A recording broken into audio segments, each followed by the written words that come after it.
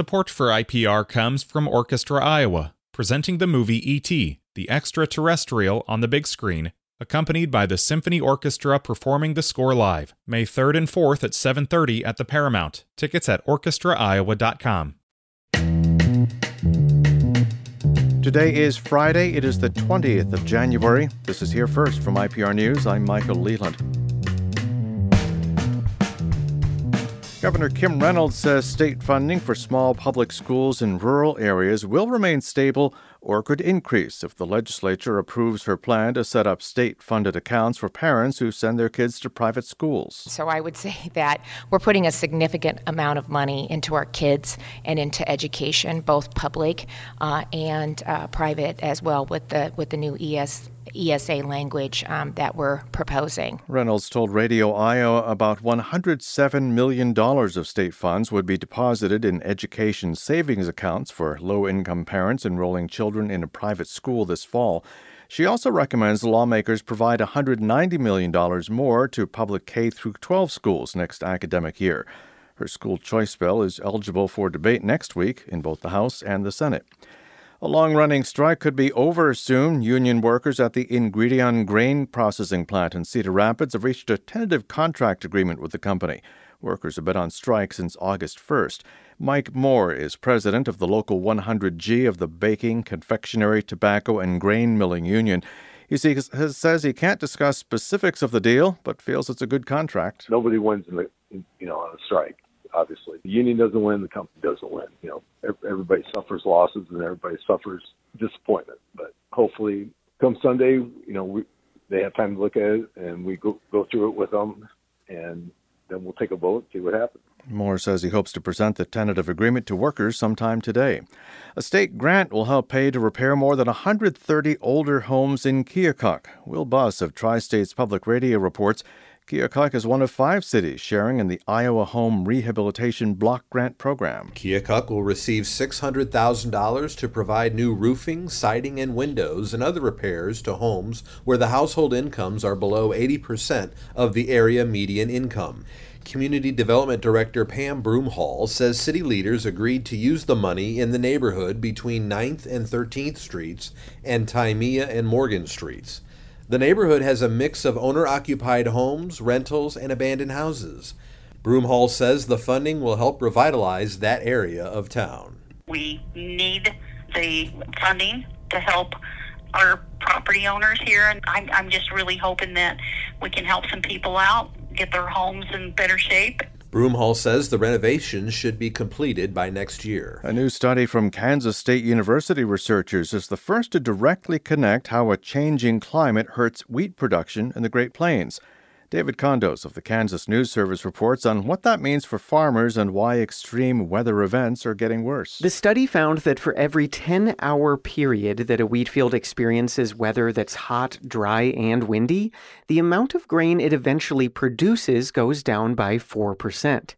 Kansas saw more than its share of those days over the past year, and Chris Tanner felt those impacts on his Norton County farm in northwest Kansas. Many of his wheat fields didn't produce enough to bother harvesting at all. It can be very bountiful, or it can be the complete polar opposite and be a famine, and you have to learn how to weather those storms in life. The study also says the frequency and intensity of extreme hot, dry, windy events are likely to increase as the Earth continues to warm in the coming decades. Iowa has now just 3 counties without a confirmed infestation of the emerald ash borer. State Department of Agriculture this week added Monona, Osceola, and Woodbury counties to the list of infestations. Insects were found in Blencoe, Melvin, and Sioux City. That makes Plymouth, Emmett, and Palo Alto as the only counties in Iowa still EAB-free. It's Here First from IPR News. I'm Michael Leland. This IPR podcast is supported by Cultivating Compassion, the Dr. Richard Deming Foundation, fostering causes that enrich the community, generate understanding, and cultivate compassion, including above and beyond cancer. Consumers may have gotten used to seeing higher food prices at the grocery in the last couple of years, but the price of one food has risen more sharply than others: eggs. Egg prices in December were up almost 60% over the same time last year. That's according to the Consumer Price Index. Kendall Crawford reports for Harvest Public Media on what's behind that increase. When you walk through the doors of the Sugar Shack Bakery in Sioux City, you can smell the assortment of cakes and cookies on the shelf before you see them. All right, 2 caramels and 2 red velvet. And to make each sweet-smelling treat possible, it takes a whopping 300 eggs every 2 to 3 days. Lately, that's meant a much higher bill for Claudia Hesse, the bakery's owner. She says she's been spending more than double on them, and she says she can't double or triple sales to make up for it. You just can't. You'd be out of business. You wouldn't be able to sell it. So it's like, yeah, what do you do? The average cost for a grade A large carton of eggs hit $4.25 last month, according to the U.S. Bureau of Labor Statistics. This time last year, it was less than half that. Egg prices have risen more than any other food product, according to the Consumer Price Index. It's the largest we've seen in any category for quite some time. That's Pat Westhoff. He's the director of the Food and Agricultural Policy Research Institute at the University of Missouri. He says egg prices are typically more volatile than other food commodities. So it takes a pretty big increase in price to convince people not to buy quite as many eggs. So a relatively modest percentage decline in production has resulted in a very large percentage increase in prices. Inflation has hit all food prices. That's because of supply chain disruptions, the war in Ukraine, and high labor wages. But the supply of eggs also shrank, and that really impacts cost.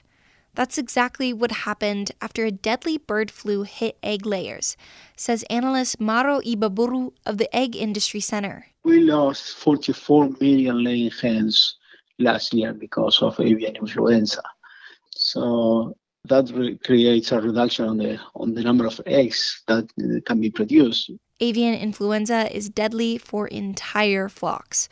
When the virus is detected in one bird, federal law requires that all remaining birds be culled to keep the highly pathogenic virus from spreading. And 2022 marked one of the virus's deadliest outbreaks. New at noon, a disaster proclamation is issued for a county in northwest Iowa over the bird flu. The proclamation from Governor Kim Reynolds impacts... Last March, one of the country's biggest egg producers, Rembrandt Enterprises, had to cull a flock of more than 5 million hens. The virus killed almost 15 million egg layers in just Iowa, which leads the nation in egg production.